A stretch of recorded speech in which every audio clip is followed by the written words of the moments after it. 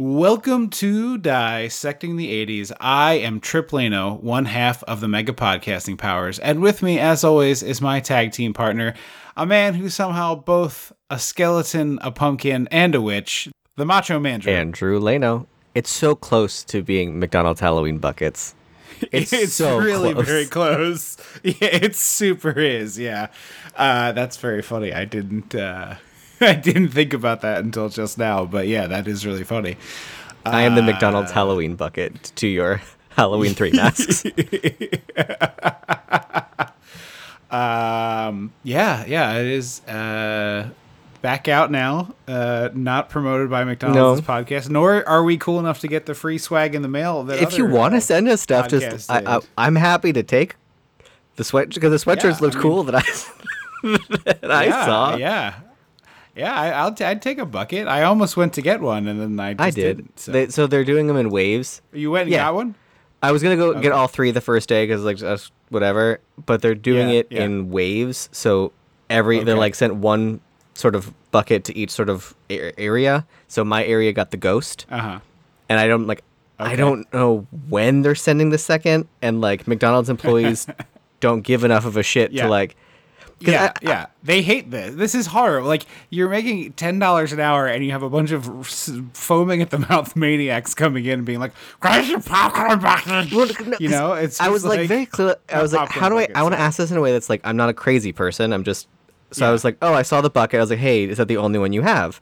And like, yeah, we just have the ghost. And I was like, okay, cool. I'll have a Happy Meal, whatever. Yeah. And I drove to one that was like 5 minutes away, and I was like, hey, I see. Do you just have the ghost? And the girl, like, didn't understand me, and she was like, they're in a box. And I was like, okay, yeah, is the box just the ghost? And she was like, hang on, I gotta get the manager. And so she, like, walks around the corner and, like, shouts to the manager, and she's like, what's the deal with the buckets? And I was like, that wasn't my question. And then I hear the manager go, it's a Happy Meal. So she turns to me and goes, you have to buy a Happy Meal. And I was like, again, thank you. Definitely know that. Is that box only white? Are there other colors in that box? So I have taken to, whenever I'm in this situation, my preface is like, look, I know this is stupid, but I have a very specific request that I'm hoping you can fulfill for me. Mm-hmm. And then it's like, I'm looking to get one of each of the colors. Do you have, like, be like, hyper specific and also be like, I'm the weirdo here, not you. I just figured they would know, like, this box has just white. No, I thought I was being a reasonable questioning, is it just the one color in the box? Yeah. I thought that was a normal question, like an easy to understand question. Because the first one I actually asked, I was like, let me ask. I was like, do you know, like, when they're shipping other one? Like, what's it look like? Because they're only from, like, the 18th to the 31st, which is, like, it's not like, once every Tuesday. There's no obvious. And I was like, this is 12 days. What? And the girl was like, I just started working here like 2 days ago. And I was like, that's fine. That's fair. I'm a ghost now. Yeah.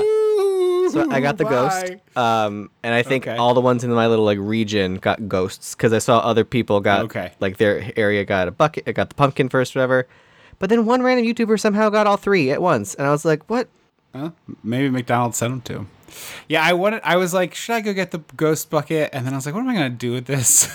And I was like, I guess I could put the Halloween candy in it. And I was just like, and I talked myself out of it. Maybe I'll go tomorrow when I get the groceries. Well, if your area has not the ghost, let me know. We'll have to engineer. We can trade. I will buy a ghost for you. Yeah. This feels like something that they should just, like, have in the app, although I guess that seems like it would be. I feel like that gets dangerous. I have not checked the McDonald's app, but I don't think they have that. They do that there. Well, anyway, McDonald's, you should have sent us buckets. I don't know why you didn't. This is an 80s movie podcast. Surely this is the same space. I'll tweet at them. I'm gonna do it. I will tweet at them. Yeah. Okay. I actually. I have one of the original three pumpkins, because that's what we have from my mom, from our mom. And then I was in a thrift store like a month ago near me, like a random Salvation Army, and there was another one, the same one of the three pumpkins from the original 80s, McGoblin. And I was like, oh shit, $2 for McGoblin, that's rad. All right, tweeting right now. Quote tweet. Hey. At McDonald's. This is great podcasting, by the way. We can cut and paste it at the end. Hey, at McDonald's. Oh, what does an 80s movie podcast need to do to get our hands on the Halloween Bucket PR? Sweet Halloween Bucket promo pack. Done. Tweeted. Retweet that if you see. There we go. Okay. Well, we watched Halloween 3, which has nothing to do with any of that. Commercialism. You know what that means. That's true, yes. The dangers of commercialism, wasting people's time on their commutes. We gotta go back. We gotta go dissect the 80s. It's your one without Michael Myers. Something's about your one without Michael Myers. When the mega powers explode.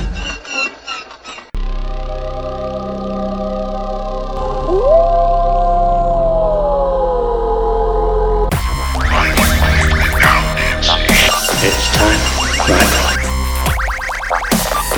Do not make any sudden moves. Get away from him! Dad, where the hell's the corkscrew?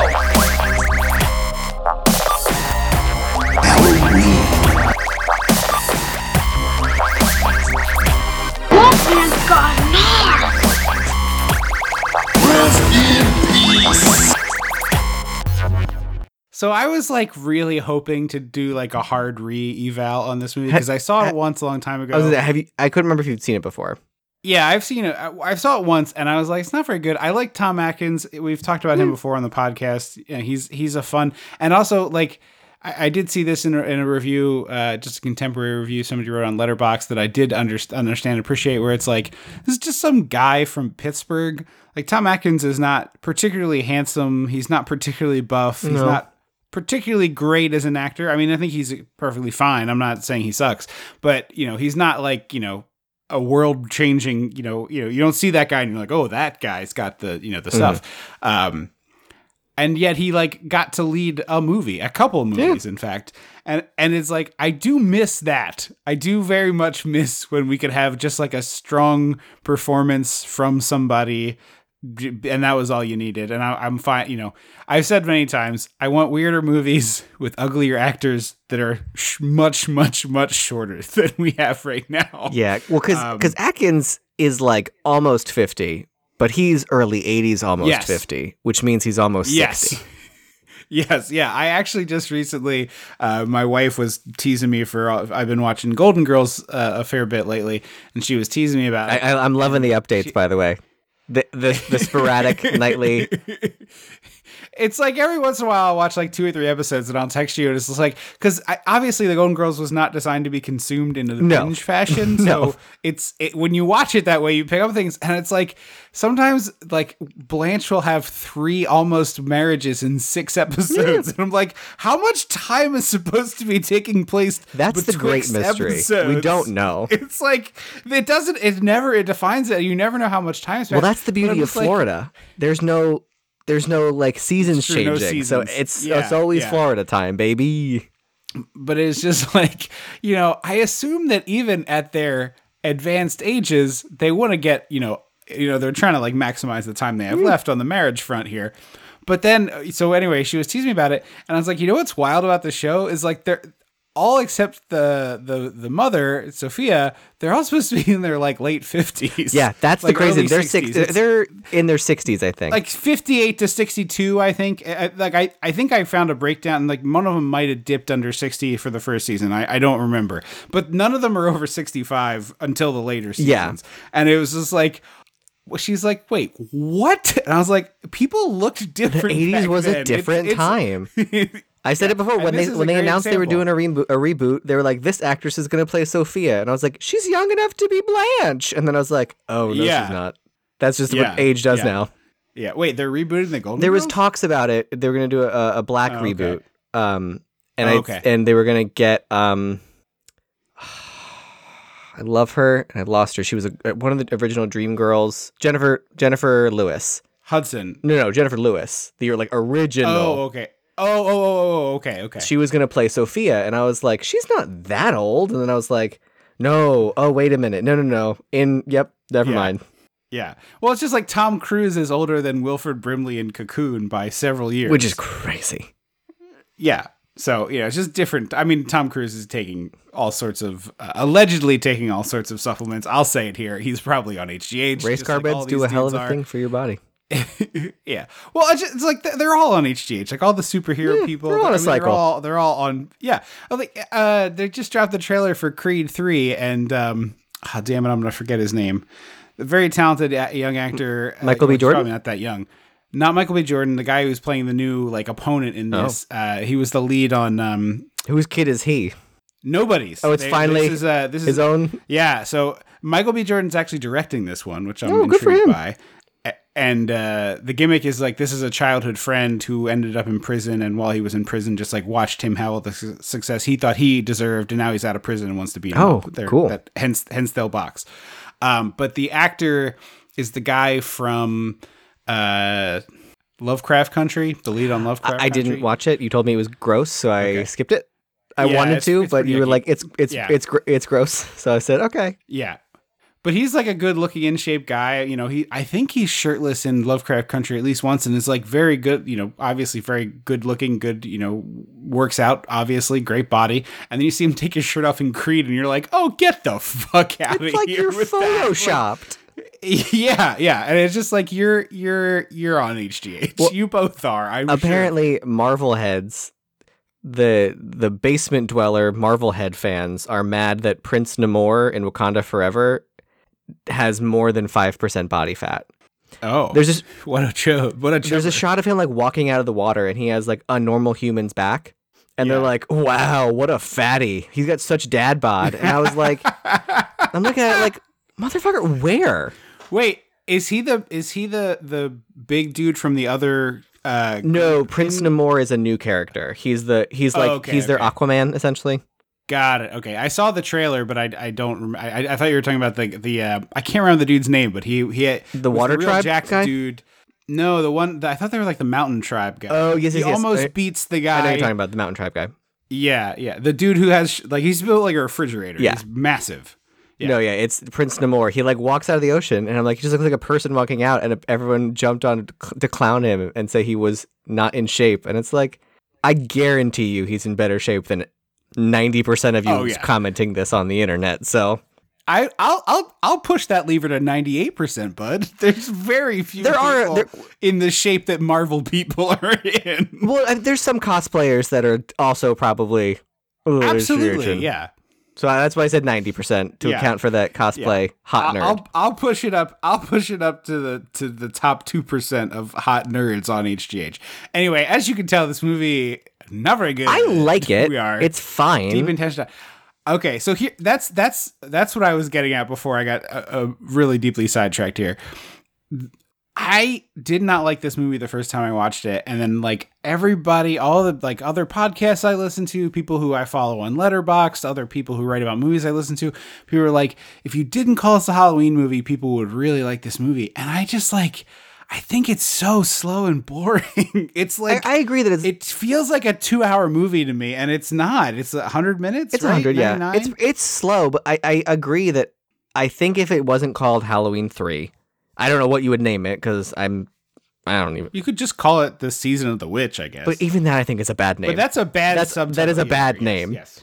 Yeah, agreed. But I think the biggest problem this movie suffered from was the Halloween 3 of it all. But then, also because of that, it's sort of it would have disappeared if it had not been called that. Yes. So it's been dragged along behind next to the corpse of Michael Myers that we've been dragging for 40 fucking years. Yeah. That apparently, and by the way, despite the ending of Halloween Ends, they're like, oh, we're making more. And I was like, well, of course they are. I mean, of course. Yes, but also how? I mean, they'll just make more movies about Corey. Get out of here, Corey. No one likes you, Corey. Okay. I don't want to spend an hour talking about that movie, but part of the reason we're doing this movie is because of that movie. Because of that movie. So Halloween Ends came out, and my biggest reaction to the movie is just deep confusion. I was just all of you involved in this who made it Halloween 2018 is very good movie. It's very well done. I think it's too yucky, but that's my own personal taste. It's not, but it's a teaspoon too yucky. And then they got to Halloween Kills, and it was just like, blah, blah, blah, blah, blah. Yeah, agreed. But like, that movie's very good and very competent. And honestly, if you just ended that movie with the house on fire and them driving away in the truck, like, that would have been great. I know. And then they made Halloween Kills, which is, I think, worse than Ends. Yes, But- I agree. I think Kills is worse than Ends. But like, it's inexplicable. The thing that it's like, yeah, I know a bunch of people are like, in 10 years, you're going to be like, oh, it was doing something different and interesting. Like, I really disagree. It's not compelling. It's like a bad Lifetime movie for an hour and 10 minutes. And then they're like, oh, by the way, Michael Myers is in this movie. He's living in a sewer and missing a bunch of fingers. Yeah, it's... Also, I don't remember how that happened, but they kept showing his hand. Yeah, I think... as if to be like... Oh, you know what? I think he got a slicey slice. Okay. That's the first movie. I don't know when in the second movie he got a slicey slice. Yeah, it's like, I remember they fight him all the time, so it's very possible, but they kept showing his hand, like, oh, I also forgot that I was just like, Judy Greer. I forgot she died in a previous movie, and so she was like, she dies like seconds before the it's credits roll on the 11:59 Halloween Kills. 50, Yeah. and they're like, oh, we forgot to kill her. Yeah. Oops. I was like, oh, god damn it, I forgot. I'd love Judy Greer. Yeah, I do too. I'm a huge fan. And there's no way to say this sentence without sounding like a sarcastic asshole, but like, I hope that this is what Jamie Lee Curtis wanted, because like, of all the people involved in this, she was the most bought in still. Yeah. She's still showing up and she's still in the movies and performing, like, because she could very easily have been like, I don't want to do this anymore. Go have fun. Mm-hmm. And I when give my blessing. There you go. Or that she comes back and is like, sure, but you're going to kill Laurie like she did in H2O or The one after that. Yeah. Like, she could easily have done either of those things. So like, she clearly was invested in this. And part of that is probably the bigger picture of hard to get roles for women her age. And I don't want to go down that road. Although she's of the echelon of not a problem for her.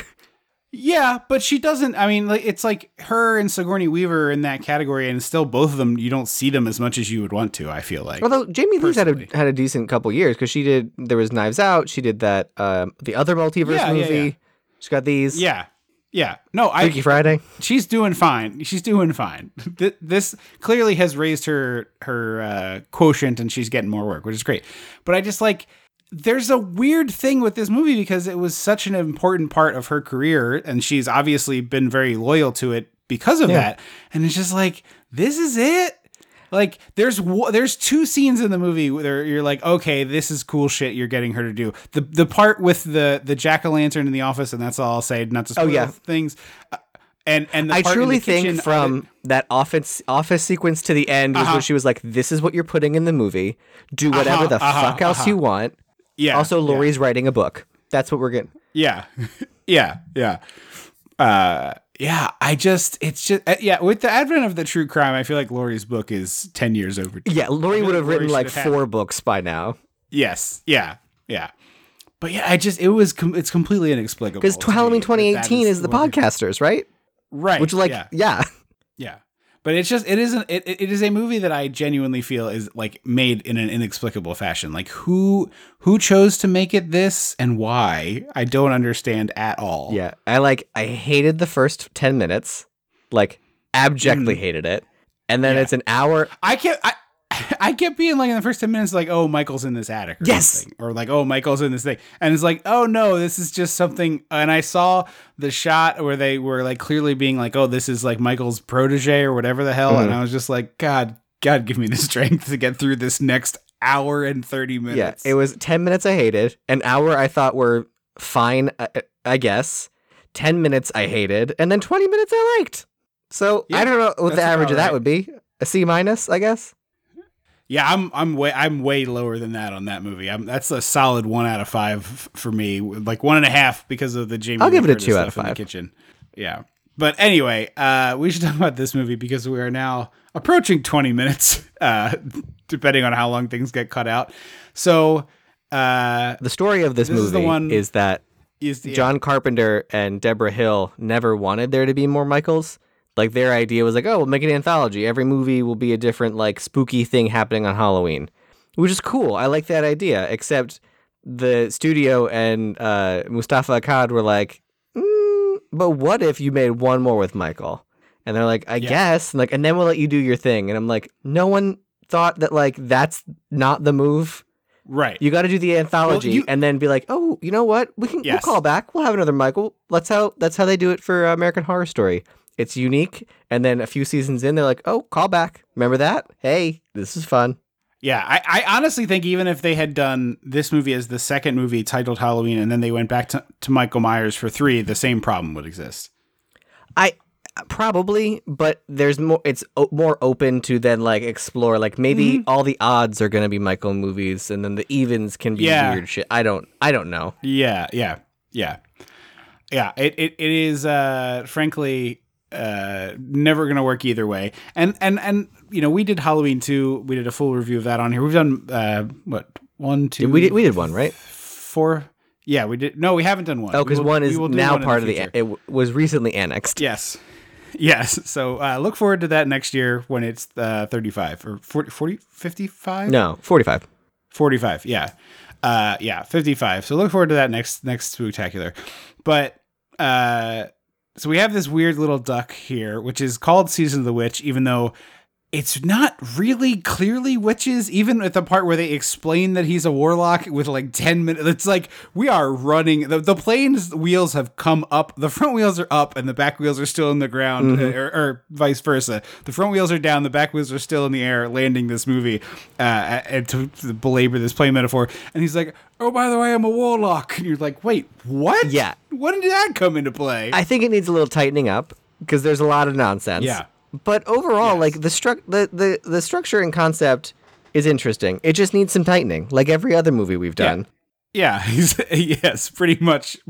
Our the retitle the subtitle of this podcast to be "There's a good movie in there somewhere," hidden in there.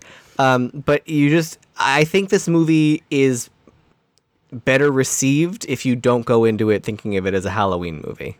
100%, yeah, and you call it, something like Silver Shamrock, or that's also every time I try to think of one, I was like, Silver Shamrock. No, that's no, it's not that. Stonehenge. No.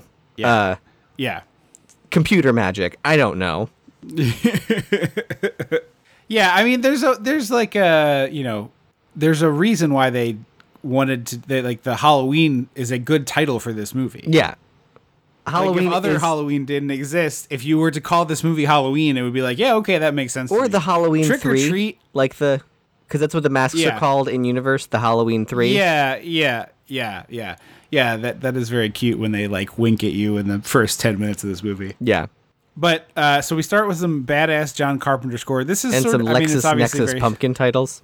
Yes, yeah. But this score bit reminds me a lot of Escape from New York. It's okay. It's the funkier end of the synth, I think, than the more dreadful, ominous tone that he uses in Halloween. So this is actually it was fascinating. I watched this movie and then Scream. I think either in 2 days apart or 3 days apart. Wait, and both of those original movies, Scream or 5 Cream? Scream, 96. And both of those movies use Halloween in the movie. So there are characters in the movie watching the movie Halloween, and then the score from the original movie is playing in the universe. Yeah. So I think that's a really funny and under talk. Not under talked about at this point. There's probably a podcast just about this, but the climactic part of Scream towards the climactic part of Scream when David Arquette's searching the house, he's doing so to the score from Halloween, and it's such a great cheap pop because it's great music, and you just get to you couldn't just be like, oh. Right. You couldn't just I'm going to just use that score because it's good. But people are like, what the hell? No, you can't do that. But by making your characters watch the tape, it's like, oh, no, this is fine. The movie's just on. Yeah. So now I can just use it. Well, did I tell you the crazy, crazy weird thing that happens if you think too hard about Scream and Halloween? So in Scream 1, they watch original Halloween. And so because all horror movie directors like to lob it back and forth, in Halloween boarding school, whatever that one is. I think that's H2O. Maybe. In that one, they're watching Scream 2 or 3, and it's like, really? Yes. It would be Scream 2, not 3, because then they're watching Scream 2 because I think it's the moment when Buffy gets pushed out a window or something. Yeah. But it's like, well, hang on. If they're watching Scream 2 in a Halloween movie, can they watch Scream? Does the universe just like yeah, that don't rip work. itself apart? It's like the 2 boxes on Futurama. Yes, yeah, exactly. They had to like pull the box inside out to fix it. Yeah. That is funny.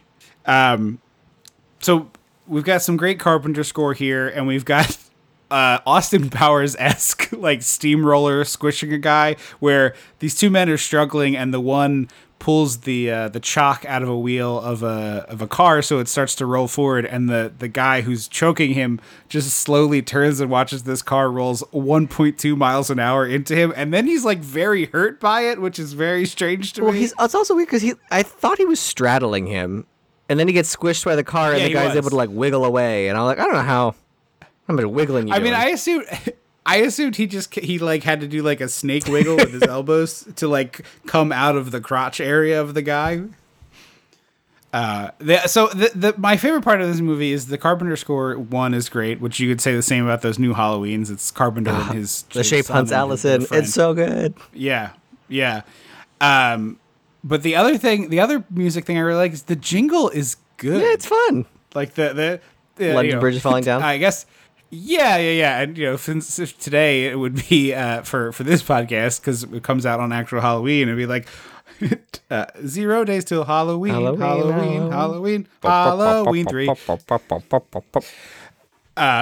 So I love that, and I really did genuinely laugh at the Halloween 3 on your screen. I was like, oh, okay, I see what you're doing. Yeah. They're also fun masks. And then they are great masks. I truly think the masks are great. And I think Halloween 2018 has all 3 masks in it. Yes, they're on a carousel or something. Which also messes with your meta thing, because they're from a movie in which they watched the original Halloween. Oh, shit. So all of You're right. Yeah. I didn't think about that one. It all collapses on itself. But we find out that Tom Atkins is married to Nancy Loomis, a.k.a. They're divorced. Ex-wife Nancy Loomis. That's right. Played by the Nancy Loomis, aka Annie Brackett from the original Halloween, which makes it even weirder when they're watching Halloween. Yes, but it makes it even weirder when they're watching Halloween in this movie, because she's in that movie. Yeah, but she's the actor thing. I'll give you. They're different enough. Whatever. But yeah, she has a very recognizable voice, so it's like, oh, is that? Oh yeah, it is. It's her. It's Annie. He shows up and gives his kids 2 masks, and they're like, "You're too late!" And they pull out these silver shamrock masks and put them on. And it's like, I guess they'd be popular, but like in universe, literally everyone has one. It's kind of insane that these 3 pretty specific character costumes. I think this is a symptom of us watching the movie now versus back then, where like I think Halloween stuff, like we think of Halloween as this like giant industry, major, and I think back then it was like, I don't know, you got like 6 or 8 mask options at your local drugstore, or your well, no, I just mean like whatever department store. So many people don't wear masks. Most people, like when I handed out Halloween candy last year, there were like, I don't know, 5 to 10 max masks out of the 50 kids we got. So I just like, oh really? I would say it was more like half plus here. Some sort of mask something or other. Yeah, no, we didn't have much mask thing going on. I don't remember. Okay. So that's what I mean. Like, it feels like everyone would, like, some dude has the clown costume from Halloween 1 and he just threw a pumpkin on it. This girl's a ballerina and threw a skeleton on her face. And I'm like, yeah. It just feels like you got random costume that like is fine on its own, and then threw a mask on it. Is what I meant. That is fair. Yeah, no, I get you. But I think it's like it's supposed to be like, 1, it's trendy, and 2, they're just like, because like you see the masks that Tom Atkins brings them, and they're like, well, these suck. Yeah, these are very comparatively, these are terrible. But I also like that this is a classic Hollywood marriage. He is 15 years older than her. And then just wait to see who he bones. who I'm pretty sure that actress is younger than Nancy Loomis. That actress is 23. Okay, so she is much younger than Nancy Loomis. Yeah, so again, remember I said Tom Atkins is an early 80s, late 40s, so that makes him look about 60. She's an early 80s, early 20s, which makes her look 17. Yeah, she does look like a child. It's at the point where like you see it's about to go down. I was like, oh man, I forgot this happened. Yeah, and it's written into the script that she like aggressively wants him. Yeah, well, she's clearly got daddy issues. I mean, I'm not trying to be shitty. It's just like clearly she has some issues with her father. Also, I do think I want to give some credit here. The dynamic of the ex-wife and the kids and Tom Atkins, all of it is so perfect that like sketches out the deadbeat piece of shit this guy He really which is. is why it's insane that he's the hero of the movie and is like running around as Mr. And like Hero the Lothario. No, that's a bad. Lothario is kind of a bad negative. He's like a Casanova in this universe. Yeah. He's a Casanova. And everybody likes him, and he's like aggressively trying to save the day, but like he sucks. Also, he's a shitty father and ex-husband. Yeah. He's clearly shitty to all of them. He's absolutely like no judgment. This isn't like my read on the movie rather than no judgment. He's a full blown alcoholic. Mm-hmm. He is.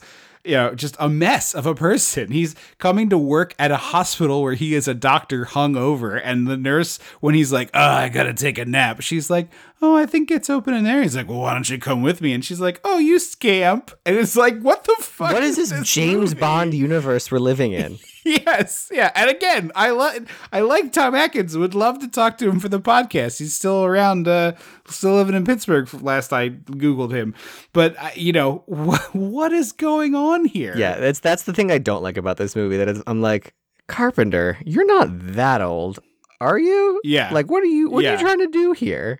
Yeah. Well, this isn't Carpenter. Didn't he write it? He might have story or writing credit on it. Because that was the point that he and Deborah Hill wanted to do this. Yeah. You may be right. I will check that while we keep talking. I love that so the guy gets away. He runs to the guy from the beginning goes to the gas station for help, and then the gas station attendant ends up bringing him into the hospital. And as soon as the guy wakes up and starts like spouting off nonsense, they're gonna kill me. The gas station attendant basically puts his hand up and it's like, I'm done here. And he doesn't run out of the movie, but he like power walks out of the movie. Yeah. Well, it's great because you don't think about that. And he was like, "Can I go?"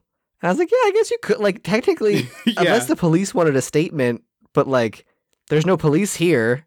So like, does the hospital have any authority to be like, "Don't leave until the police arrive"? I don't think so. No. To answer the question, Carpenter does have writing credit, or it does have some writing credits. I don't think he got like a writing credit, but the actual like credited writer is the director Tommy Lee Wallace, who also directed the It miniseries and Fright Night Part 2 and Annie Brackett's ex-husband.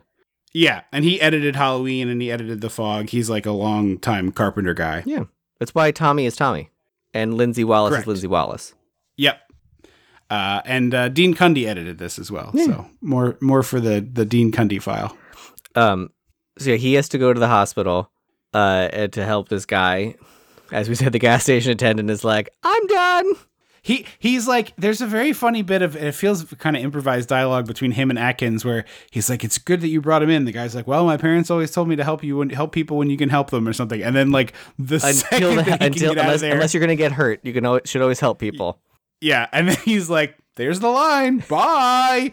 And normally you'd think he'd be like, "Hey, buddy, you trying to get out of this movie?" And the guy's like, "Hell yeah!" Except this is the incredibly rare instance where he doesn't take an Uber out of the movie. He's like, "Hey, I got an important date to be at the very end of the movie. Can you just drop me off there?" "Sure, man, no problem." Drop me off on page 90 of the script. Exactly. So this random man with no identification really is brought into the hospital, clutching a Halloween mask, and says they're going to kill me. And they're like, "Just stick him in a room. Don't take the mask. Don't ask him questions. Yeah. Don't try and wake him up. Don't even like aggressively observe him either. Just like drop him off in there. It'll be fine." This like ghost shift hospital, or skeleton crew hospital, I should say. It really is. Like, I don't know that. I mean, I guess it's not Halloween night, so maybe, whatever. It's 2 a.m. and there's a ghost shift, but you'd think there'd be more people at the hospital. Well, isn't that what happens in Halloween too? Isn't that the whole crux of Halloween too? That it's like there's 3 people working here? Yeah, which is bonkers because I feel like Halloween is a night when more injuries are likely to happen. Oh, yeah. It's a big drinking night, Razor blades in the apples? Sure, yeah. That old fake thing. Or weed candy? Yeah, the weed candy. Oh, man. No one is giving the $75 for 7 gummies to children. Yeah, literally every year, it's like they do these articles. It's like no one wants to give their drugs away on purpose. They're so expensive. So the guy comes, busts into the hospital, and completely rearranges this dude's face, which is really wild. Well, there's also a weird insert shot of, because I'm going to call them the Men in Black, even though they're really like the Men in Gray. That's sort of their presence. Yeah. They're like, got the sunglasses and the suit, and they're like stoic. Totally.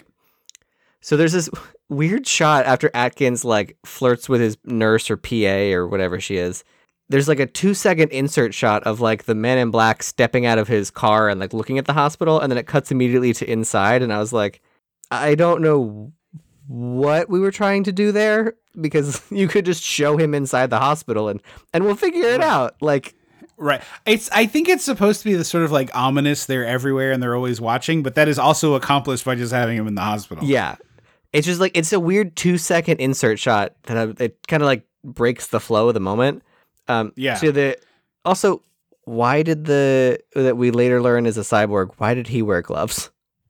Yeah, that doesn't make any sense. Although we do see that they're capable of turning humans into the cyborg, so maybe they're still worried about fingerprints. Oh, that could be. I would like it would be fun to get an explanation of like who these people everyone who used to live in this town got killed and turned into a cyborg or whatever. Yeah, that would be way better. Like so you could have done it with the drunk. Tom Atkins could have run into the drunk and then seen him later. Yep. Like a Pod People. Yeah. Yeah, the drunk honestly is like a character. Pod People's a great example, but he's also kind of like a character out of Escape from New York, where it's like this just like, person who's stuck here sort of situation.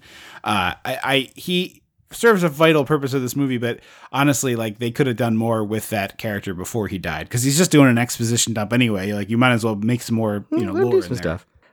Yeah. So he like. It's weird because it looks like he should have just like put his fingers in his mouth and like broken. But instead he like puts his fingers in his eyes and then like just kind of squishes. Yeah. He just it's a weird squeezes choice. His face. Yes, it is. I mean, it looks awful, like not painfully bad, awful. but like it's the kind of thing you'd be like, well, that's about the worst thing I could imagine someone doing to my face. So I get it from that perspective. But he follows this up by exiting the hospital. He wipes his hands on the curtains of blood, and I'm like, well, why? Like, what are we? He also doesn't. Yeah, what are we doing? There's here? no attempt to get the pumpkin mask, which you would think seems like it. Yeah. I mean, I get the mass produced, but I don't know. Yeah, he like calmly walks outside, and Atkins has to like chase it. We think the nurses are going to die also, because she catches him. She's like, what are you doing in here? And you're like, oh boy. Yeah, exactly. And she doesn't get it. He goes outside. He picks up a can of gasoline and dumps it all over himself. In his car. And then sets himself on fire, which immediately explodes. It's a great fire stunt. It is a super cool fire stunt. I mean, obviously there's no humans in there, which is it's good. A dummy, but whatever.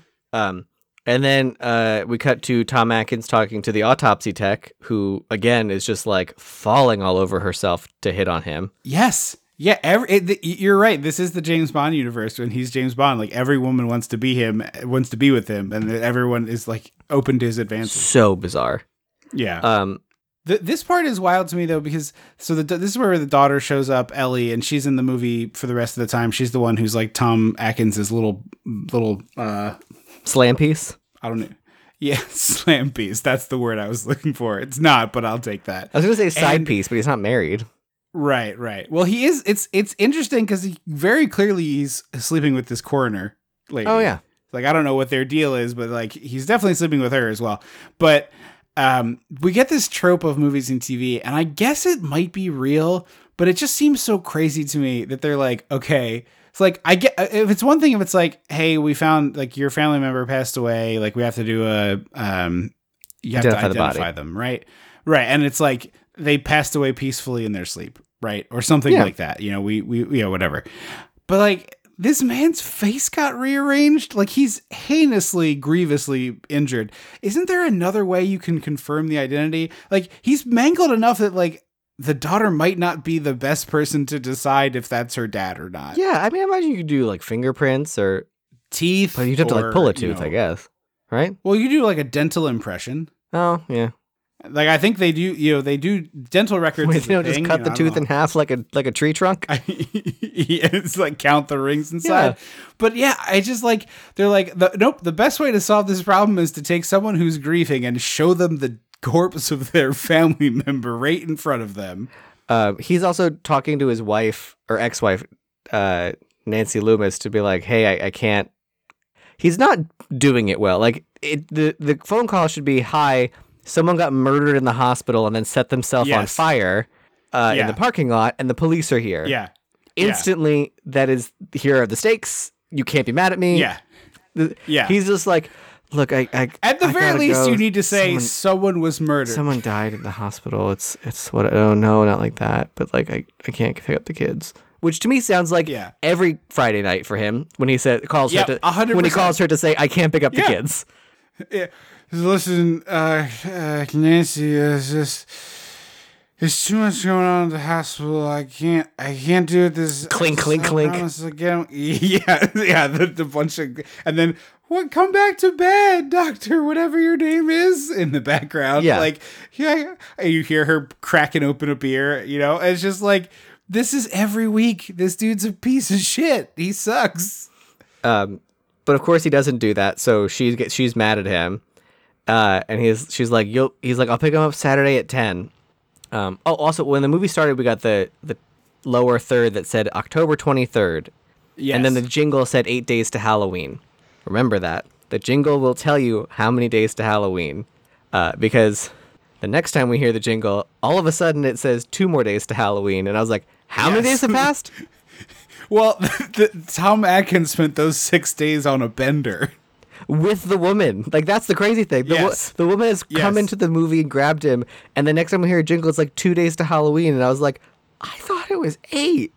It's been 6 days? The two of them went to his sad marble red smoke-filled apartment with just empty beer bottles as far as the eye can see, and he swiped a bunch of empty cans and cigarette butts off his bed, and they went into it for 6 days, and then now they've come out. So yeah, he goes to the bar instead of to pick up his children. Yes, it's a great bar. It's a cool looking bar. It's a very good bar. Yeah.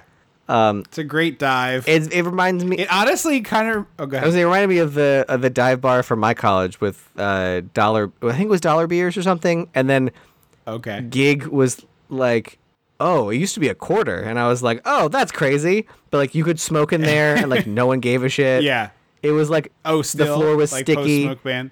Oh, okay. It was that kind of place. It honestly they had a dusty box of Franzia. They would pour out of. If someone ordered wine, there was one dusty box of Franzia. It honestly reminds me of the bar from Perfect Dark or Near Dark. What's the vampire one? Near Dark. I think it's Near Dark. The one with Pullman. The Catherine Bigelow movie. Yeah. Right, Pullman? Yeah, Bill Pullman, yeah. No, I was like, no, it's not Bill Pullman. Bill Pullman's in Casper. Bill Paxton. Yes. R.I.P. This bar is amazing, and he's drinking, and I think he's got a Boilermaker going, and they're that's a shot in a beer, right? And it's very weird cartoons on the TV, and he's like, yeah, put something else on. And he flips to the other channel, of which there are 3, and we get news coverage, right? Yeah, we get Halloween. Is that what it is? Halloween, that's right. He's the commercial for Halloween that pops up in all of my 80s Halloween commercial loops.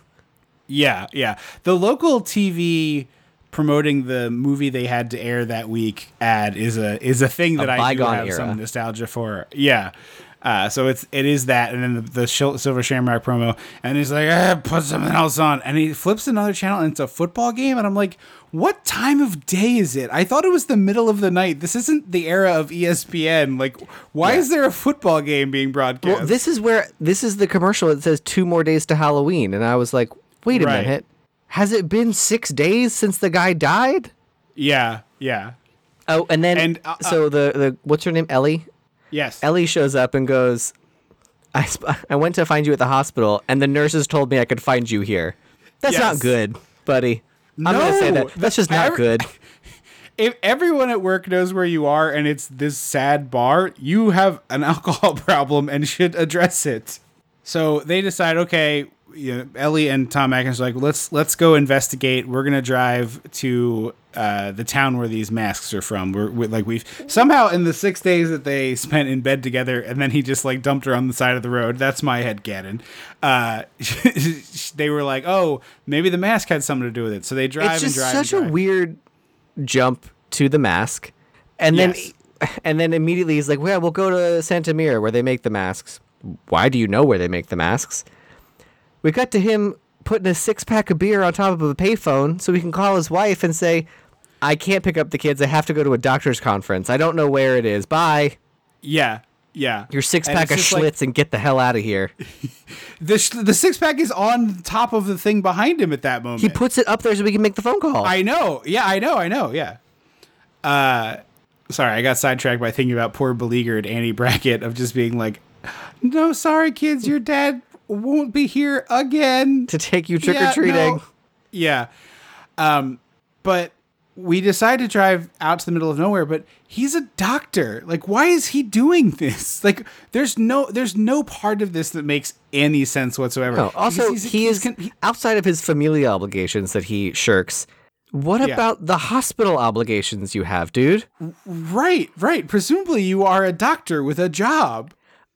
So as we're pulling up to this town, they're like, it's weird that they have a factory in the middle of nowhere. I'm like, no, that seems like you would want that for the land and the square footage. But he's like you haven't built factories in major cities in a long time for a number of reasons. Most importantly, it's very expensive to buy land there. But as they're driving, Atkins is like, founded in blah, blah, blah, blah, blah. Connell Cochran turned Silver Shamrock from a novel. And he's like reading their Wikipedia page. And I was like, yeah, where is this information coming from? I needed a part where it was like on the box of the mask. And it's like the hang tag. Yeah, but you open, it's got that hang tag and you open up and the inside is printed like the Dr. Bronner's bottle, like it's size 0.8 font. It folds out. Every possible, and like some of it is one direction, some of it is another direction, and then it's like around the part where the hang tag goes. Those bottles give me anxiety. Circles. Every time I see one, I'm like, how is it that so many people are like, yeah, I'd like to buy soap from a madman. From a psychopath. Yeah, like this is that bottle is like the diary you see murderers have in movies like Seven, Silence of the Lambs, or Seven's a great example. Or I just watched Red Dragon, one of the Silence of the Lambs sequels, and it's identical to the murderer's journal. It's just like, why are we all buying soap from this madman? Yeah, so he somehow knows all this information that he's telling her, and then they like drive around this town, and everyone's like staring at them. And he's like, oh, it's a company town. And I was like, oh, that's terrifying. Yeah. And then we pull up to the motel. Well, first we pull up to the factory and they're like, that's the factory. We better get a motel room. And I'm like, but what is your plan? Because this isn't the Hers factory. You don't get to go on a tour of the chip making and then get a hot chip at the end. Like, here, you have a hot chip right off the line. Like, what the hell are you planning to do here? Here's a freshly poured latex mask. Still hot, not painted. Yeah, but the thing that kills me is like we pull up to the motel and the motel owner comes out with this fucking like absurd Irish, fresh off the boat Irish brogue. Welcome to our little town. You want to kiss the Blarney Stone? Like, what the fuck is this man doing? He and Mrs. Doubtfire are related. Yes, but I'm like, oh, okay. So is like everyone in the town this Irish? And I was waiting for like the Cochran character should have had a bigger brogue. 100% should be like a little leprechaun man, which is offensive and shitty, but also that's the status of the Apparently movie. he was excited that he got to use a dialect, and I was like, what dialect? Yeah, Dan O'Hurley, who plays Cochrane, does not have a dialect whatsoever. And I will say, I like him and what he's doing a lot. I think he completely understands what he's doing in this movie and is excellent. I think he might be my favorite piece of the movie, honestly. But everyone who speaks in this town should have the thickest of It should be like Luck of the Irish. It should be a whole lot of Merida. That's That's what we Scottish. should be doing. Oh, you're right. I'm sorry. Oh no. I'm going to get so many tweets. McDonald's was about to send us a box, and they heard you And say they're that, and they're like, nope. He fucked up the guy who can't do an impression to save his life crisscrossed two pretty similar accents. Oh, don't say that. That's even worse. To say that they're similar accents. In the context of the coalition, characters in Brave- the coalition of Scotsmen is gonna Okay. be very upset. But yeah, they're also like, they're like, oh, that's Connell Cochran, and I'm like, everyone who saw this movie probably immediately went, Colonel Cochran? I thought it was Colonel Cochran until I read the Wikipedia. Why is no afterwards. one in the like Tom Atkins being like, Colonel? No, Connell. It's a traditional Irish name. Like, Right. lean in, paint with a broader brush a little bit. Yeah. Honestly, they are so caricature Irish in this movie that it's genuinely shocking me that there aren't Irish flags and shamrocks everywhere. Or like I know no the one's like company's called eating Silver potato Shamrock. like a hand fruit. Yeah, exactly. It's just like a big plate of steaming corned beef and cabbage. Yes. So Tom, I need a scene where Tom Atkins like goes to the bar and they trying to give him a Guinness and he's like, ugh, none of that heavy dark shit for me. I need a natural light, please. I need a natty ice. Yeah, and some whiskey that you have to crawl under the floor to get to. So he and Ellie pretend to be married so as not to raise suspicion. Which I'm like, you can just be she looks dating. like your, or she could be your daughter. that too. But you know, this is James Bond Atkinson universe, so his instinct is everyone wants to fuck me. So we get a very cool Winnebago pull up, but Tom Atkins almost gets killed twice in just rapid succession here. First by a falling bike, and then by what seems to be a drunk woman who's a salesperson driving into this town. As well. I don't think she's drunk. I think she's mad. I think it's supposed to be she's like a busy fair. businesswoman. Yes, but I'm just saying her driving of this car makes it seem like she's very drunk. Yeah, she's about to get a memo that her family's Christmas tree farm needs her to come back. In a small town far away from the big city. So she is a store owner who is coming to place an order for more masks because she doesn't like the phones or whatever. And then it's the Winnebago with the company's top salesman, which like, why are there salesmen if stores just order their own thing? I don't think he's their top salesman. I think he's their top seller. I think he's sold the most Silver Shamrock masks. I think he's the store owner who Got has it. sold the I was most like, masks. Like a salesman?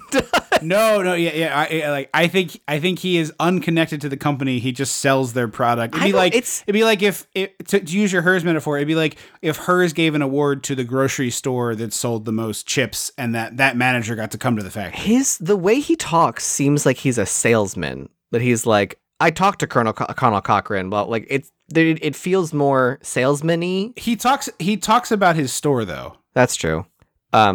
So I was like, where are there salesmen? And it's like this dude, his wife, who you're like, you have a thing. You were written with a thing in mind and didn't do it. So like, something's missing from this caricature. And then their shitty little redhead kid who gets his bike and bikes off. And when his mom is like, don't go in the street, he gives her the finger. Yes. Yeah. This family is so bizarrely written because later on we have a part where like they're getting led into what seems like a murder chamber. Yeah. And they're all like very fine about it, which is odd. And then suddenly she's like very upset about it and is like, nagging. She becomes like a nagging wife character. And then immediately switches to being laughing about it. Yes, her son is dying in front of her and she's laughing at it. And it's just like, first she's laughing at the situation. And then when her son falls over, she's like, uh-oh. Yeah. Okay. Fair. But yeah, he gives her the finger, and I was like, "Good Lord!" I called our father a psychopath the other day, and our mom got a little upset about it. Because I referred to the fact that he used to, when he drank Fresca, would take a sip and then swish it in his mouth to kill the bubbles. And I said that was psychopath behavior. Sorry, I don't make the rules. If I swished a bubbly drink in my mouth, it would make my mouth, like, I would dribble. Like, yeah, well, no, I'm saying, like, my lips would fail to hold a seal and it would come out. Yeah, I don't know, but I just remember he always did that when he would drink the he was like, yeah, it's too bubbly for me. That's a very funny, specific thing I don't recall. So we get probably your favorite scene in the movie, which is he comes into the hotel room and she's sitting on the bed and he's like, I guess I'll go sleep in the car. It's be better than the floor in here. First he goes to he checks out the like office or whatever, and he's like, your dad was here. And she's like, great, let's go investigate. And he's like, well, what if we have a drink instead? Hear me out. My hands are starting to shake. I have the tremens going. And if I don't take care of this, it's going to be a problem for you, too. Hear me out. Cracker Schlitz. I gotta fire off like 5 or 6 darts. So let me get my Marlboro Reds out and then crack a couple of Schlitzes, and then we'll figure out a plan. I just imagine this character when he takes his clothes off, like cigarette ash billows off of him like Pigpen and Peanuts. That he's just like he takes his shirt off and it's just like a rain of ash is left on the floor. And also like rattling, like cans fall out. Like, yes. Yeah. Miraculous, like with no cause of logic. As he like takes off his sweater, like 4 cans come out. And a whole mess of the pop-top rings. Yeah. Like every flat surface in his home is covered in pop-top rings. Yeah. But so he's like, oh, I'll sleep in the car. It'd be better to sleep out on the floor. And she kind of turns to him, and then he says, unless you'd like me to sleep somewhere else. And it's just like, and she's like, what is where this? do you? I think you know where I want you to sleep or something. And it's like, Jesus Christ. She says, where do you want to sleep, doctor? Whatever your name is. That's what and it then is. He kisses her. Yeah. And then they bone. Yeah. And it's gross. It's not the second time they have sex, the scene is grosser. Yes. Is this isn't the nipple one, right? The next one's the nipple one? Yeah, the nipple one made me genuinely uncomfortable watching it. Then we get Jamie Lee Curtis's voice as the as the Sigourney Weaver voice from I have Galaxy Quest. No, I was gonna say Finding Nemo or Finding Dory. Oh, okay. I thought you were talking about the I have one job on this ship thing. Yeah, or also it was the voice. She was a voice in Cabin in the Woods before she revealed. Yes. Yep. Yeah, she is the narrator of or not narrator. She is the announcer voice for the Seattle Aquarium or wherever they are in Finding Dory. Yeah. So this is the announcement that Santa Mira, the town where this is, has a 6 p.m. curfew. That's not weird at all. And Atkins is like, oh shit, I only have 9 beers. So he has to run out and get alcohol. He's sprinting for the liquor store. His character would have a fun time in Pennsylvania. You know how they've done things with scary Christmas stuff where there's sort of an ominous bell jingle of something approaching, like in Krampus there's the thing with you hear the bell. I'm just imagining Tom Atkins trying to sneak somewhere and it just clink, being the clink clink clink clink clink clink clink of all the little nip bottles he has just tucked around his person. So just in case he goes and buys a brown paper bag of alcohol. Mm-hmm. And immediately, a man, maybe a vagrant, walks up and says, "Hey, buddy, can I have a sip of that?" What? No. and Tom Atkins is like, "Sure, buddy." And it's like, what universe is this? The only universe in which someone approaches me and is like, "Can I have a sip of what you're drinking?" And I'm like, okay, is if they have a cup and I can pour from several inches above said cup into it. And I'm not even a germaphobe, but this is a complete stranger. A complete stranger says, "Can I drink your brown bag of alcohol, please?" You can smell this guy through your television set. So he does, and then he gives a bit of exposition dump, like Cochran wouldn't hire, anyone from the town, which is a weird thing that doesn't really get resolved or explain anything. Right. It's so much more interesting if it's what you said is as soon as they hire you to work at that place, you're changed. You don't come back the same. Mm-hmm. Much more. I guess if they did that, they would just sort of be making a an Invasion of the Body Snatchers movie plus Stonehenge. So I don't know. Like we're ripping off shit left and right here. What's it matter? So he like leaves and goes to his little like school bus in a dump house. And he gets got by the men in black. And there's this like the one in particular who attacks him and literally rips his head off looks a lot like Anthony Hopkins, I think. I thought so too. Yeah. But it's this like weird cartoony ass sound effect when they rip his head off. Did you notice that? Yeah, it's like I did. A rare misstep for Halloween 3. No, not really. And so like the next thing is they're talking about how, you know, bulk buying in person for your store is just seems like such a foreign concept. Well, it seems to me this lady is like, I keep trying to get stuff. They keep kind of blowing me off. And I do wonder if it was like, it should have been better established, but like maybe she's out of range of the TV commercials or something. You mean the movie didn't tell you that? Yes. But the part of this that I like the best is Ellie is walking to get something from the vending machine. I think that's what she's doing. And this sales lady is sitting in her car. And when Ellie gets in front of her car, she just slams on the horn, which like I would shit my pants if somebody did that to me. Yeah. Like, not a joke. It would just be the end. And then Ellie, like, of course, is very startled. And then the lady sticks her head out and she's like, oh, I didn't mean to scare you. Yes, you did. Huh? What else did you mean to do? That was the definition of what you just did. What are you talking about? And then she's talking about the masks and the company, and she's like, "Oh, I have a store in San Francisco. Come look me up." And I'm like, oh, "That's a weird thing to say to it. Literally, you haven't had a real conversation with this woman." Yeah, like I said, I do think that that's supposed to be it, but it just is never explained whatsoever in the movie. Yeah. Well, later she dies, and it's like, what happens to her store? I guess they send a robot back. Yeah, they probably do. And then the robots can't speak, which seems like a problem for the human replacement thing. It does, yeah. So Tom Atkins talks to his lady friend from the autopsy room, and she's like, someone made a mistake, and we were autopsying a car. There were no human parts. And it's like, Yeah. And then we see, not Lori, Ellie in the shower, gets out of the shower, wraps a towel around herself for 5 seconds, and then immediately wraps the comforter around herself. And it's like, yeah, then you can sleep outside now. You just ruined, ruined this comforter. Yeah.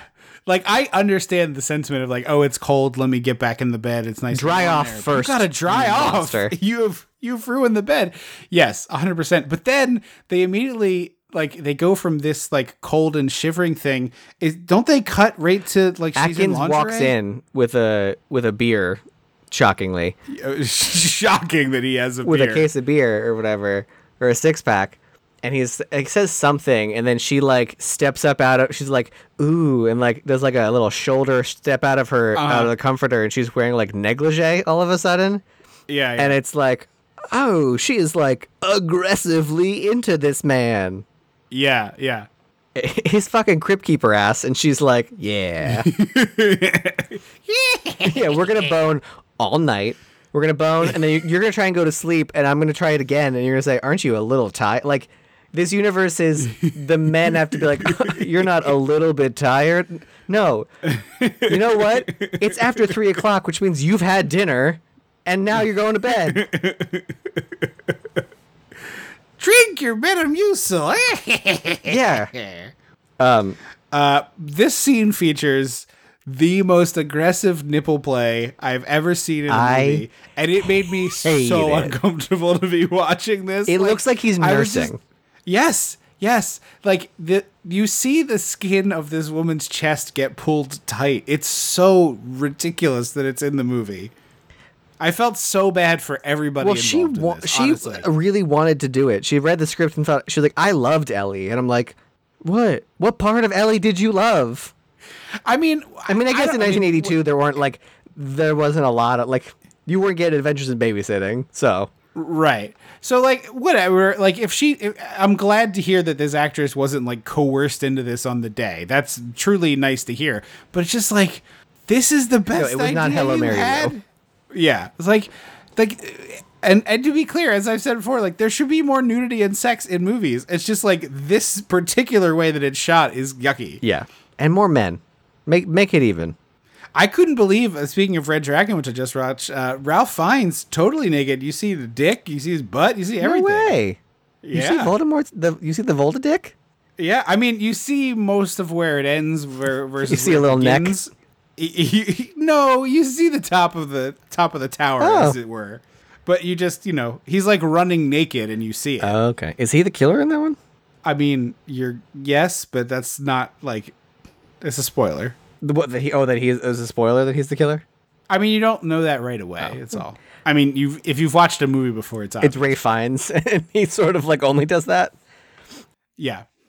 So earlier, what happened when I keep saying Ellie was talking to the single woman who was here to get her order for masks. She was like, my kid was smacking it around, and what did she say? The symbol, the something, like it's like it looks like a giant coin. Signet. Yeah, it's like it's 2 really inch. bad. It's a 2-inch diameter circle.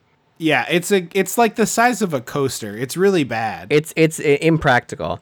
And she's like, it fell right off, and it's like, oh, this is gonna mean something, and so it's like classic. Marge, by the way, is this character's name. Oh, thank you.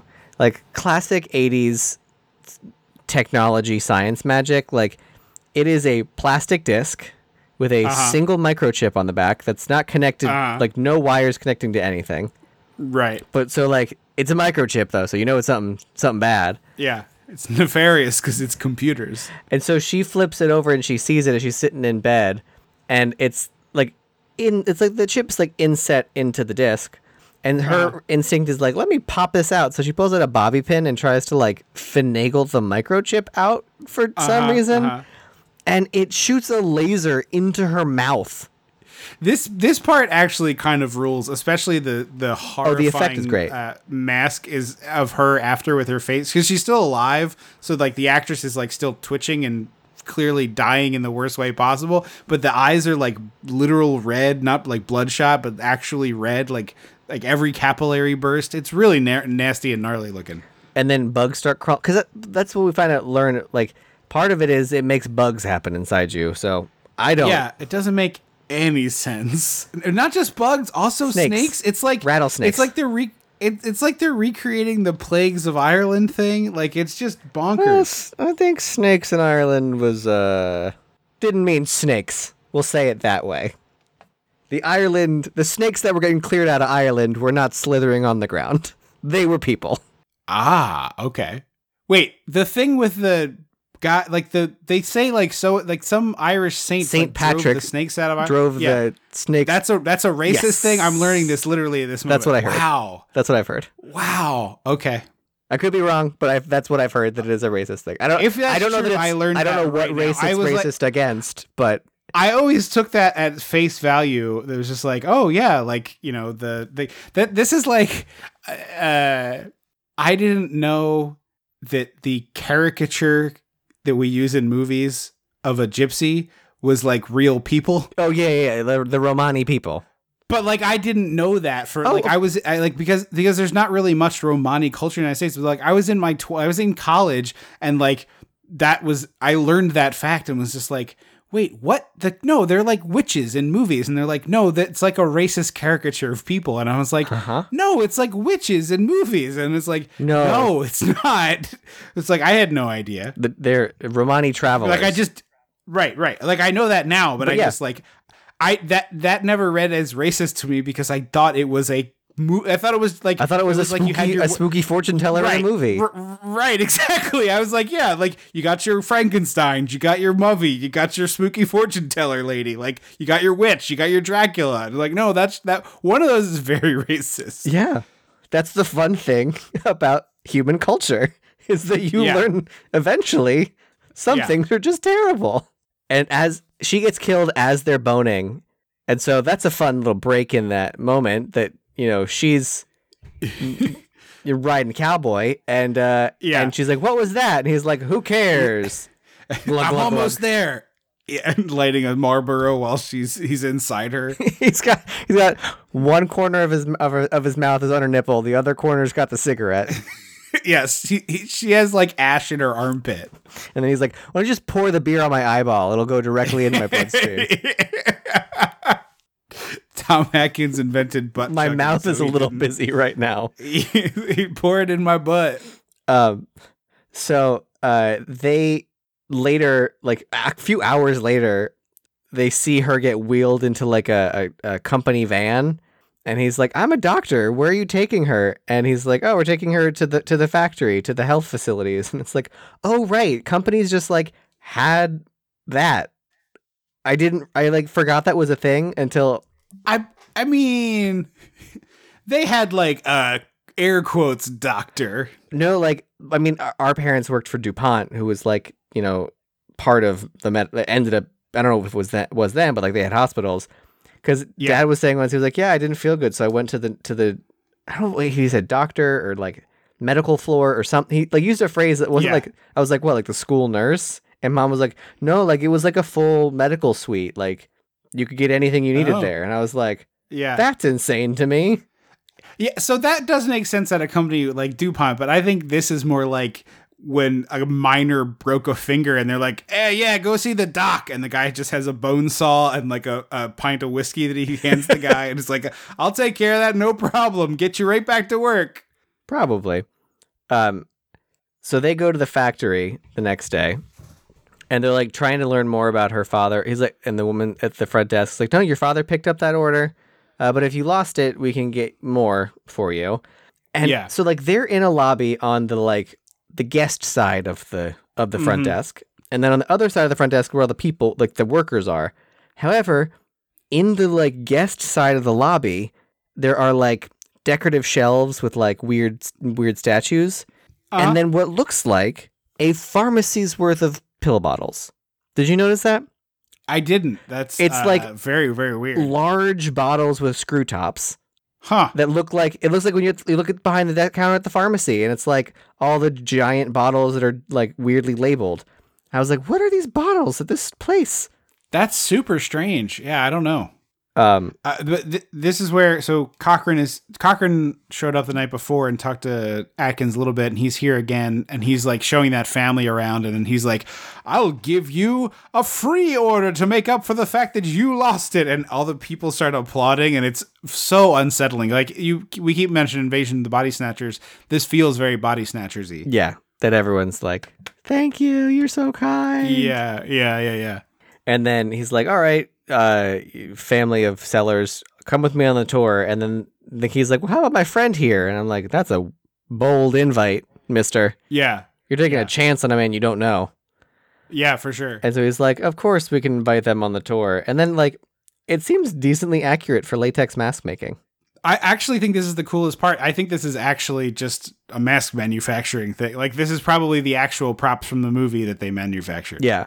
Because they had to make a lot of these masks. You wouldn't just make one mold, and you'd make 10, you know? Yeah. And so it's like, you pour the latex in, you swirl it around, you dump out the excess, so you let it set, and then you do it again and again. It's just like, I was like, oh, it's accurate. It's not like a magic machine that like... Yeah.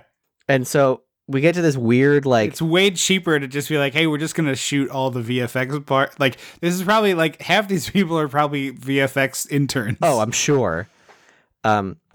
So then we go to this, like, creepy bunker filled with, like, novelty toys. Like, back in the day when it was, like, you wind it up and it just looks like a crowd watching a bear on a unicycle. And you're like, that's my toy. Yeah. The play value of this is 8 seconds. It's probably around the same time period people were getting like a clementine and 2 pennies for Christmas. So like, right. It's that. I just feel like if this toy cost a dime and you could get like a bucket of toy soldiers for the same dime, like way better play out of the toy soldiers. Probably. But then Atkins. Although I guess in an era without TV, people probably just watch this shit for hours. Oh yeah, but like again, you're watching the same thing back and forth for hours. Oh, look at the bear! Oh, look at the bear! Oh, look at the bear! Thank God none of them made music. Yeah. But Atkins is like confused by all this, and then the salesman is like, "Don't you know? He made his fortunes in gags. He invented sticky toilet paper." And I was like, he invented what? Yeah, I was like, what? I guess the idea is like you pull off the roll and you can't get it off your fingers. I was like, I've never, like, what happened like fake vomit or like a bug in an ice cube? Yeah, that's what I wanted. I wanted bug in the ice cube. Joy buzzer. Yeah. Or the rattlesnake eggs. That's always a fun one. Yeah, very simple with just a rubber band too, so that's fun. That's what Five Below used to be, was that kind of bullshit. No one remembers that before they became the like mega thing they are now. It used to be like extendable fork and rattlesnake eggs. Yeah, novelty nonsense. And now it's not. So one of their shitty little redhead kid is like, I want a mask. And he like goes to take one, and Cochrane's like, that one hasn't been through final processing. Take this one instead. And immediately the salesman guy is like, what does that mean? What's the final processing mean? And Cochrane's like, hey, buddy, shut up. Stop asking questions. On with the tour. And there's like a whole like room that says final processing on it. And then Atkins like with no handles, by the way. Yeah, not a good sign. You can't open the door. Yeah. And then Atkins notices that there's like, rather than security cameras, there's just like a legion of men in black standing around immobile, staring. Yeah, he gets like thoroughly creeped out because they keep like appearing in different places. Like around every corner, there's another guy. Yeah, and now as this is happening, but he's also like now figured out, okay, final processing is a thing. I can reach it without getting inside the building. Yeah. Hey, honey, let's go.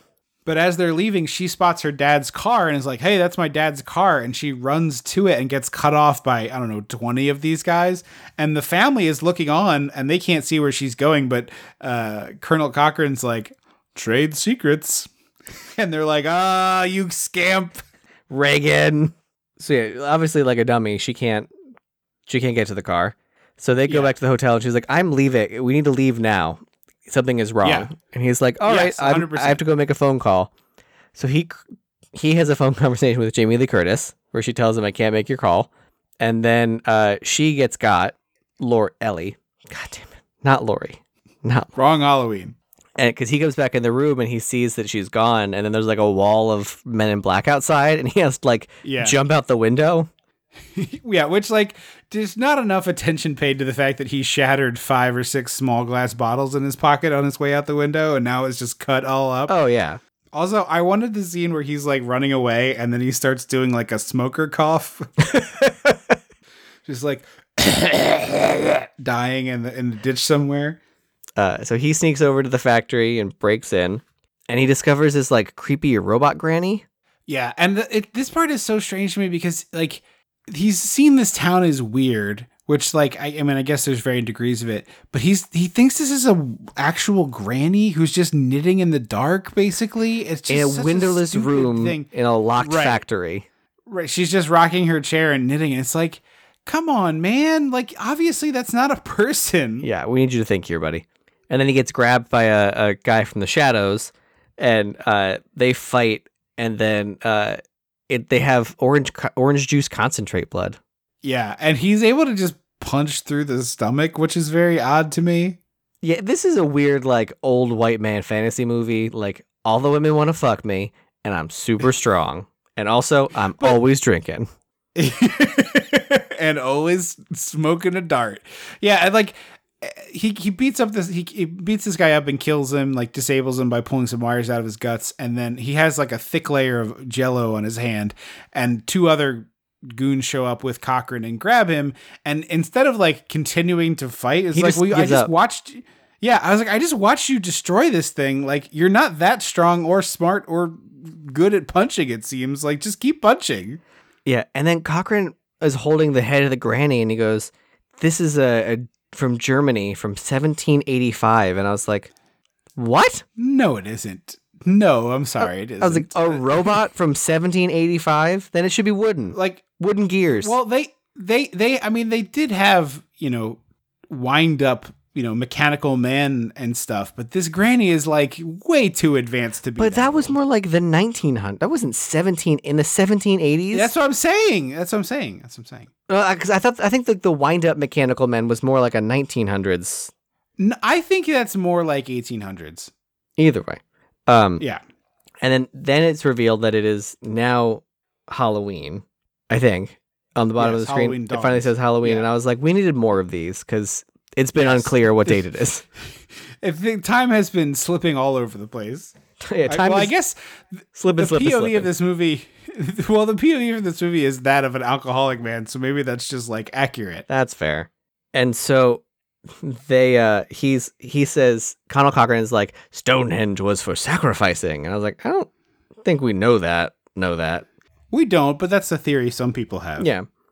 I do like the part where they like lead him into the final processing room, and the two goons have Atkins like one on either arm, and this is after Cochran is kind of monologued a little bit, and Cochran stops. There's this awesome like very high up shot, Dean Cundy, awesome high shot from high shot of Cochran, who just like stops and takes this big deep breath, like real scenery chewing, mustache twirling, deep breath villain kind of move, and then just is like, and keeps strolling into the factory. It's like he's like the dawn of Halloween has made him so delighted. It's really good performance thing. Yeah. Also, like, the more he talks, the less everything makes sense to a 2022 audience. Oh yeah. Like in 1982, no one knew shit about computers. Right. In 2022, what? Yeah. He's like, look, I take a piece of Stonehenge and I stick it in this coin, and now it's a microchip inside a coin. And it's like, well, no, that's not. Yeah. That's not how that happens. It's like if you were using the thing to make microchips, I could give that to you. Yeah, I was like, is it supposed to be a piece of Stonehenge in the microchip in it, or is there there's a microchip in the coin, and then you put Stonehenge, like crumble some Stonehenge on top? I think the Stonehenge is part of the chip making. It is wildly unclear. Yeah. And so this is where that family, the salesman family, as we alluded to earlier, gets led to the murder chamber. Yeah, this part is like just completely incomprehensible. Like it's the gray metal walls. Yes. And a couch, like a normal living room setup, but gray metal walls, and then curtains with no fake window. Put a picture there. Right. She opens the curtain and it reveals nothing but more wall. At that point, I'm screaming. Oh, at that point, I'm like, we're all going to die. Can I use the bathroom? Sorry, real quick. I got to pee so bad. Yeah. And the salesman has been told he needs to like review some commercials for like, they want his input because he's such a good salesman on it. Yeah. Or seller of the masks. And then their kid, who's like a real shit the whole time, as we've seen. It's like, they almost want to make it so you don't feel bad. I think that's what they did. But the kid dies in such a horrific way that I still am like, ugh, no one should go like this. It's bold to kill a child. I think this is like one of the only one of the only Halloween movies where they kill a kid. I think that's well. I mean, Halloween Ends kills a kid pretty graphically. A kid? Yeah, he knocks him down the staircase. Oh, you're right. He falls unintentionally though. There's no intentional child killing in the Halloween franchise other than this, I think. But yeah, so basically what happens is the plan is all the kids have been told to wear your Halloween mask in front of the TV at 9 so you can, win the giveaway, which yes. I don't know what the fuck doesn't make why a lot was of the sense. What does the mask have to do with anything? Right. Also, someone on the internet pointed out that like why are the scientists still making chips right now? Like it's Halloween now. It's not just it's Halloween now. Like they're making chips as this commercial is beginning to and air, it's like basically. How are they going to get any like are you gonna give away at the factory door? Like what you have boxes of these masks that are useless now. Yes. But the plan is all the kids are going to wear the Halloween masks in front of the TV.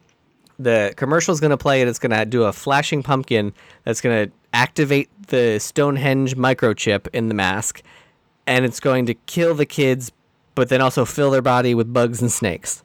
Yes. And like, I promise you it won't make any more sense if I say it again. Right. Nor will it make sense if you watch the movie where Cochran is like, I'll give you a demonstration. And we watch the commercial come on and the family trapped in the room. This happens to the kid. He starts screaming. He falls down. His face looks like it's melting. And then it's just all these crickets and then just an oodle of snakes. A lot of many snakes. And those animals the snakes end up killing the parents. Or she might just faint. She faints and then die. I guess assumed that she, does that. But like, so his plan is I'm going to actively kill the children and then hope their parents are around to then get killed by the snakes that are produced by the... That sure seems like the extent of it, yes. It's the dumbest plan. Yeah, it doesn't make a lick of sense. Because even later, he's like, why are you doing this? He's like, do I need a reason? And I'm like, well, no. Like, you can, if you're going to do, like, I don't need a reason, then do that. But then he's like, on Samhain, we used to sacrifice children. And I was like, I've done, like, a decent amount of research on Samhain in my days, and I don't remember ever hearing about child sacrifice on Samhain. Yeah, I must have missed that day of the Halloween lessons because I don't remember it at all. Yeah, animal sacrifice have always been part of that, but like I've never heard them like, and they sacrificed children. Yeah, yeah. So that's sort of what he's trying to, put the Christ back in Christmas, as it were. Yes, yeah, exactly. Put the Samhain back in Halloween. Put the child murdering back in Halloween. It's Samhain. Don't be a plebe. Well, then it should be spelled with a W. The Irish language does not follow any rules. Well, Gaelic is even crazier. We should also talk about the coroner lady who Tom Atkins is on the side with, getting absolutely wrecked by one of these monster aliens, and then drill through her ear. Yeah, sorry. Well. Stonehenge robot. The crazy thing about it is, so she's an autopsy technician or what, like a medical person. She works in the morgue, and so it's assumed that she's medical because she's like, oh, it's car parts, whatever. And then she finds like one of the weird weighty part in like a wind-up toy, and she's like, she tries to reach Tom Atkins and can't. Calls someone else. Like, I need you to look at this, and he says, I'll come over tomorrow. As we were watching the man in the back, like the robot in the background, like grabbing the shit, the like drill. And then all of a sudden, she like looks at one piece. It's like, this is all ash. It's like blackened ash, like mechanical parts. Yeah. And then she like looks at something, and there's a realization on her face. And she looks at something else, and she's like, and I was like, are you a mechanical engineer too? Like, what the fuck did you just learn? Because the movie doesn't tell us what you learned. I don't know what you just figured out.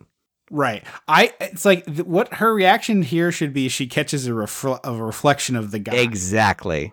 And I almost wonder if this is just like like there was an inset shot that didn't work and they just didn't use it. No, that could be, because it feels like she like puts the puzzle together, and I'm like, huh? Because like I'm watching this movie and I've seen it before, and I still barely put the robot thing together. That she would do it. I'm like, well, I don't know. And then she gets, even though these robots are strong enough to rip faces off, he's like, I have to drill this one. Yeah.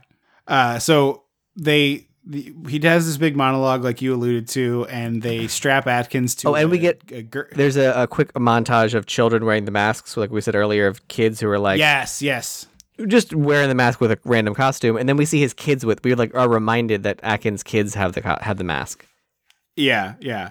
And so they strap Atkins to a chair, and they leave him in this cell, and they put a mask on him, or I guess he's on like a gurney, Hannibal Lecter style. Yeah, it's a weird thing. And they put a skeleton mask on him, and he like is watching this commercial. He's watching Halloween. First, we get they make us watch a lot of Halloween, and I was like, don't do the Jaws thing. Well, it's like you're bringing in Laurie's theme for this movie. Like all this is accomplishing is that now I get to listen to Laurie's theme, and I'm just like, come on. But he smashes the TV, gets a piece of glass, cuts his wrist free, gets the mask off his head, and then while still more or less tied to this thing, does this perfect underhanded wrist flip. And it's like, the bottle thing that people would like take a water bottle that has like, a third full, and you throw it and it does a thing and lands on it lands right side up. It's like fun, fairly fun to do and kind of cool to watch. He does that with this mask. It does like a perfect flip and lands over the camera. It's completely ludicrous. He's such a Mary Sue. Yeah, he really is. But so he pulls a John McClane, he rips the thing down, starts crawling through the air vents. And then all of a sudden he's running around outside, and I was like, oh, I guess it's a good thing Cochran decided not to have any robot guards tonight for some reason. Yeah, only on the inside for whatever reason. He gets to a phone and he's like whisper calling Annie Brackett, being like, you can't let the kids wear the masks. And she's like, just because I bought it for him. And he's like, no, you don't understand. Just shut up and listen to me. And it's just like, this is the call she gets every Saturday. The best is also like, he goes, so do you have the name written down for the family, the salesman family? No. So we'll say their name. John Smith is the man. Yeah. He on the phone to his wife goes, "No, they gotta take off the mask. You don't get it. They killed John Smith. They put John Smith and his family in a room." And I'm like, she doesn't know who that is, dude. Yeah. Yeah. This sounds like drunk rambling. I know. I was like, this is the call he makes every Saturday night where he's like, "You're poisoning the kids against me. It's all, they don't like me anymore." Oh no, I'm picturing he's like trying to write a novel. And she gets his drunk like, and then they have to take the Yellow Brick Road all the way down, and that's how they're gonna get the SpaghettiOs. That was more high than drunk, but whatever. And she's like, "You're drunk," and he's like, I'm not drunk. The masks." And it's like, look, you're calling on an insane lark here, right? Like but the thing you need to say in short words is those masks have poison in them. Yeah. Or those something masks like are poisonous. That. Yeah. It's like the material is poisonous. We just got some people in the hospital. They're having a horrible reaction. You got to get the Or kids if it's to take the not masks like, off. hey, those masks actually came from Russia. Boom. Yeah, Boom. Yeah, Suddenly whatever. all those masks are shredded. But instead she's like, "Yeah, all right, you drunk asshole," click. And he tries to call her again, but has to like hang up because the guards are coming. Yeah, yeah. So he goes to save Ellie, and he gets her free, and then he gets like a whole box of the buttons. It's the most like video game sneaking bullshit of like the guards have a very specific scope, and you can stand literally at the edge of that scope and they won't see you, even though they're like facing you. Yeah. He's wiggling around. He's like, he has an entire rack of masks that he's like walking behind like a fucking Scooby-Doo cartoon. And then he crawls, all the scientists are like facing away. So he's like, I can crawl in the middle of them and turn on the commercial and no one's going to turn around to the control booth. Yeah. And he, of course, like as you said, he's a Mary Sue. He knows exactly what buttons to press. Well, he did on watch this them do that. Incomprehensible keyboard. Oh, okay. He did what they queued up the commercial he for did train. I'm sorry. He did train to kill the family. My comments. Because it's 666. Oh, very clever. And so the commercial turns on and all the robot people are confused. And then he runs away. Cochran sees him. Cochran watches him pick up a box of chips and go up into the rafters and doesn't say anything. He just stares at him. And I was like, buddy, tell your men to leave. Like, do something. Yeah, and this like ring of blue light encircles them, and then another laser blast comes, so they all get wrecked. And Cochran does this like slow clap, like, I'm impressed by you, even though, like you said, he watched, like he could have prevented this or run away himself at any moment. It's so insane. And he ends up getting sucked into the vortex or whatever this is. I don't know what the fuck happens to Cochran, because like I said, the computer does a ring of light, the Stonehenge block lights up, zaps him, he turns into stone, I think, and then just disappears, and then the warehouse catches fire. It's like... we get some big, like, Star Wars-esque spark explosions, and then they're running away from the factory as it's burning and exploding, and it's a very cool, like, matte painting extension and whatever, but it's just inexplicable that this is how this ends. And then this is the point where I realized, like, is the giveaway 9 a.m. Pacific or Eastern? Because Disney Channel used to say it was 7 p.m., 6 p.m. Central. Right. So that's what I'm saying. It's the other way? That's what I was saying to you before. I think this is a local thing. I'm guessing, yeah. Central is earlier, by the way. If that 6:30, 7:30, 6:30 Central? Or no, the other way. Yes. 7 on the East Coast is 6 o'clock Central. And then it's 5 on the other coast? It's earlier? Yeah. Yes, So you're right. I'm sorry. You're right. Yeah. I was like, yes. No, yeah, because London London is farther. I remember now. Right. There's Central, there's Mountain, and there's West Coast. Pacific. No. Yes. Pacific, Central, Eastern. There's only 3. I thought there's Mountain Time somewhere in there. I think that's just when you have a Coors Light. I don't care, and I want to keep talking about the movie, so I'm going to let that go because that was a good joke. We're moving on. Thank you. The mountains are blue. This part where we learn that Ellie is an android really drives me crazy because, like, this is like a common wrestling trope where somebody will like turn on their teammates, but only after they helped them win a match. And it's like, oh, actually I'm aligned with the other team. So they are celebrating together, and then one of them like beats up the other two. And it's like, well, why did you lose? And it's like, Ellie helped him beat the team. Like, why did you do that? You helped him. That's so stupid. And she also like is that the lady from is it the first Austin Powers or the second one who won't die? I think it's the second one. Yes. Yeah, it's like he kills her and then her arm is still alive and the arm is choking him and then he has to kill the arm. And then the headless body shows up. It's like, why won't you die? He's doing a real like Ash Williams sequence here. He is. It's just so stupid. And so he's like, he runs to the gas station and the guy's like, don't I know you? And essentially all I could think of, because he's all of a sudden he's on the phone and I'm like, who did he call? It's like, hello, the media? I need you to stop commercials. I think he called the station or like the he somehow got the number for like the distribution of the TV signal because he's on the phone. By the way, this whole end part is so stupid. Like, first of all, it's inexplicable that he would have the ability to make this phone call, but throw that in the trash. Why are these kids trick-or-treating at the gas station? At the dump. Via automobile. At the one of them is old enough to drive. Station. Yes, and the old enough to drive kid pulls up in a mask, gets out, and is like, trick or treat with his two friends. And then Atkins is like desperately leaving, like, you have to kill the commercial. It's going to kill the kids. And it's like, do you have proof? No, you just have to believe me. Well, I'm not going to do that then because I'll get fired. Yeah. But so the commercial turns off and it's like technical difficulties. And then the little witch who's watching the TV clicks the knob to the next station and it's like, burp, burp, burp, burp. Oh, we have technical difficulties. And then she's like, click. It feels like Bob's Burgers of like, yes, they keep trying to save you and you keep doing the thing. Yes. And then, but it's just supposed to let us know that he hasn't saved the day yet. We don't know. Yeah. So it's the third station. He's like, there's still the third station. Come on, you got to turn it off. Turn it off. Stop it. Stop it. And it like fades to black. Yes. It originally ended with like a symphony of children's screams, which I like this ending better. Yeah, I think I agree with that. Because like it could still be the death ending. We don't know, but like I think conclusively making it like children's screams and death. Like, I mean, it's definitely a bunch of dead kids BT'd up. Oh yeah. Yeah. So that's the end. It's like freeze frame on Atkins, and we're screaming for help. You know. I guess final thoughts and would you recommend this? Yeah, I think here's the thing.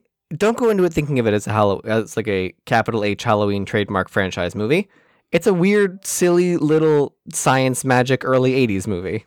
Yeah, there's some stuff that I like about this movie, but even at 100 minutes, it's 20 minutes too long. It's too long. To me. And it's just like, it's so like slow and methodical when it works is incredible. And for me, this is the bad kind of that, where it's like, it just takes forever to get going.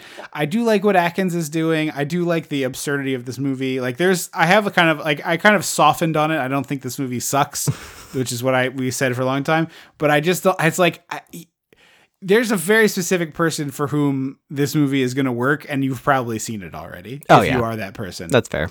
If you think you're that person and you haven't, then obviously, go check her out. But it's an odd duck of a movie, and the Halloween that you're totally right that it would be mostly forgotten if not for the Halloween thing. Mm-hmm. It's currently on Peacock. I don't know. It's Halloween today if you're listening to this when it comes out. So I don't know if it's still there. But you are probably running up against that clock. It is probably the stroke of midnight. It's over would be my guess. Although no, it's Universal. This is Universal. Yeah, but it is expiring soon, so I don't know if that will actually go away. But they, sometimes they do that, and then it doesn't actually go away. But that has been the super spooktacular this year with three episodes. Which is a lot of fun. Next month will be the first ever edition of Candied Yams, and I don't know if we'll always do all candy all November, but for this year at least, it will be 2 John Candy movies. So we're gonna kick things off with one of our family classics, The Great Outdoors. Everybody's got these movies that are like beloved in their family. So tweet at us and let us know what are some of your family classics. Like this is one, this and Summer Rental, excuse me, where the John Candy movies our parents loved. And so we just, and then Uncle Buck was the like occasional. It was those two for sure. And then occasionally Uncle Buck slipped into rotation. Yeah. Which almost, I haven't watched it in a long time, but like almost certainly is the best of those movies. Probably. Right? Like from a technical standpoint. Probably, yeah. Yeah. So we'll be doing that, and it'll be no more Tea Thanksgiving. We retired that, but Candied Yams is our new friend, so we're excited to do a lot of John Candy movies. It's just a good excuse to do them, which we haven't had before. So we'll be doing that in 2 weeks. Don't forget to check us out on Facebook. Send us a tweet at Dissect the 80s. Let us know your family faves. Retweet the McDonald's tweet. Yeah, retweet the McDonald's tweet, and then hashtag family faves. Tell us what your family loved. Don't forget to rate the show if you haven't done that yet. If you're listening to it, that really helps a lot. So wherever you rate it, wherever you get it, please rate the show. And if it's not Apple Podcasts, send us a screenshot and we'll read that on the air. If you do use Apple Podcasts or whatever podcatcher you do, please follow us or subscribe or whatever term they use to make sure you get the episodes every week.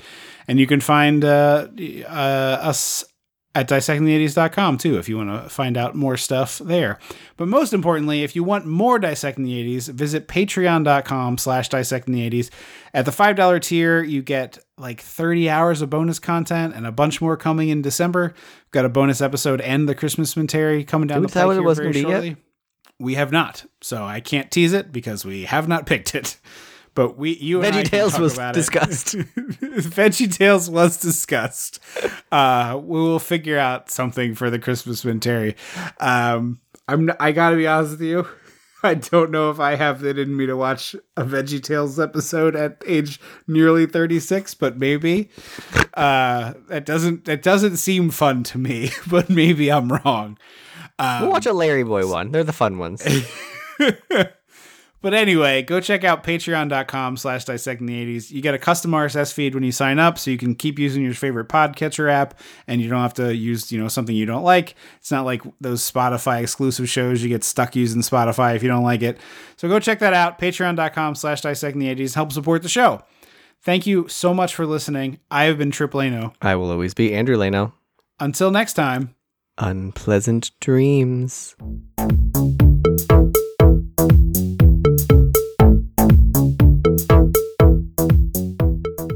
Dissecting the 80s is a Chum Some of This production. Ow.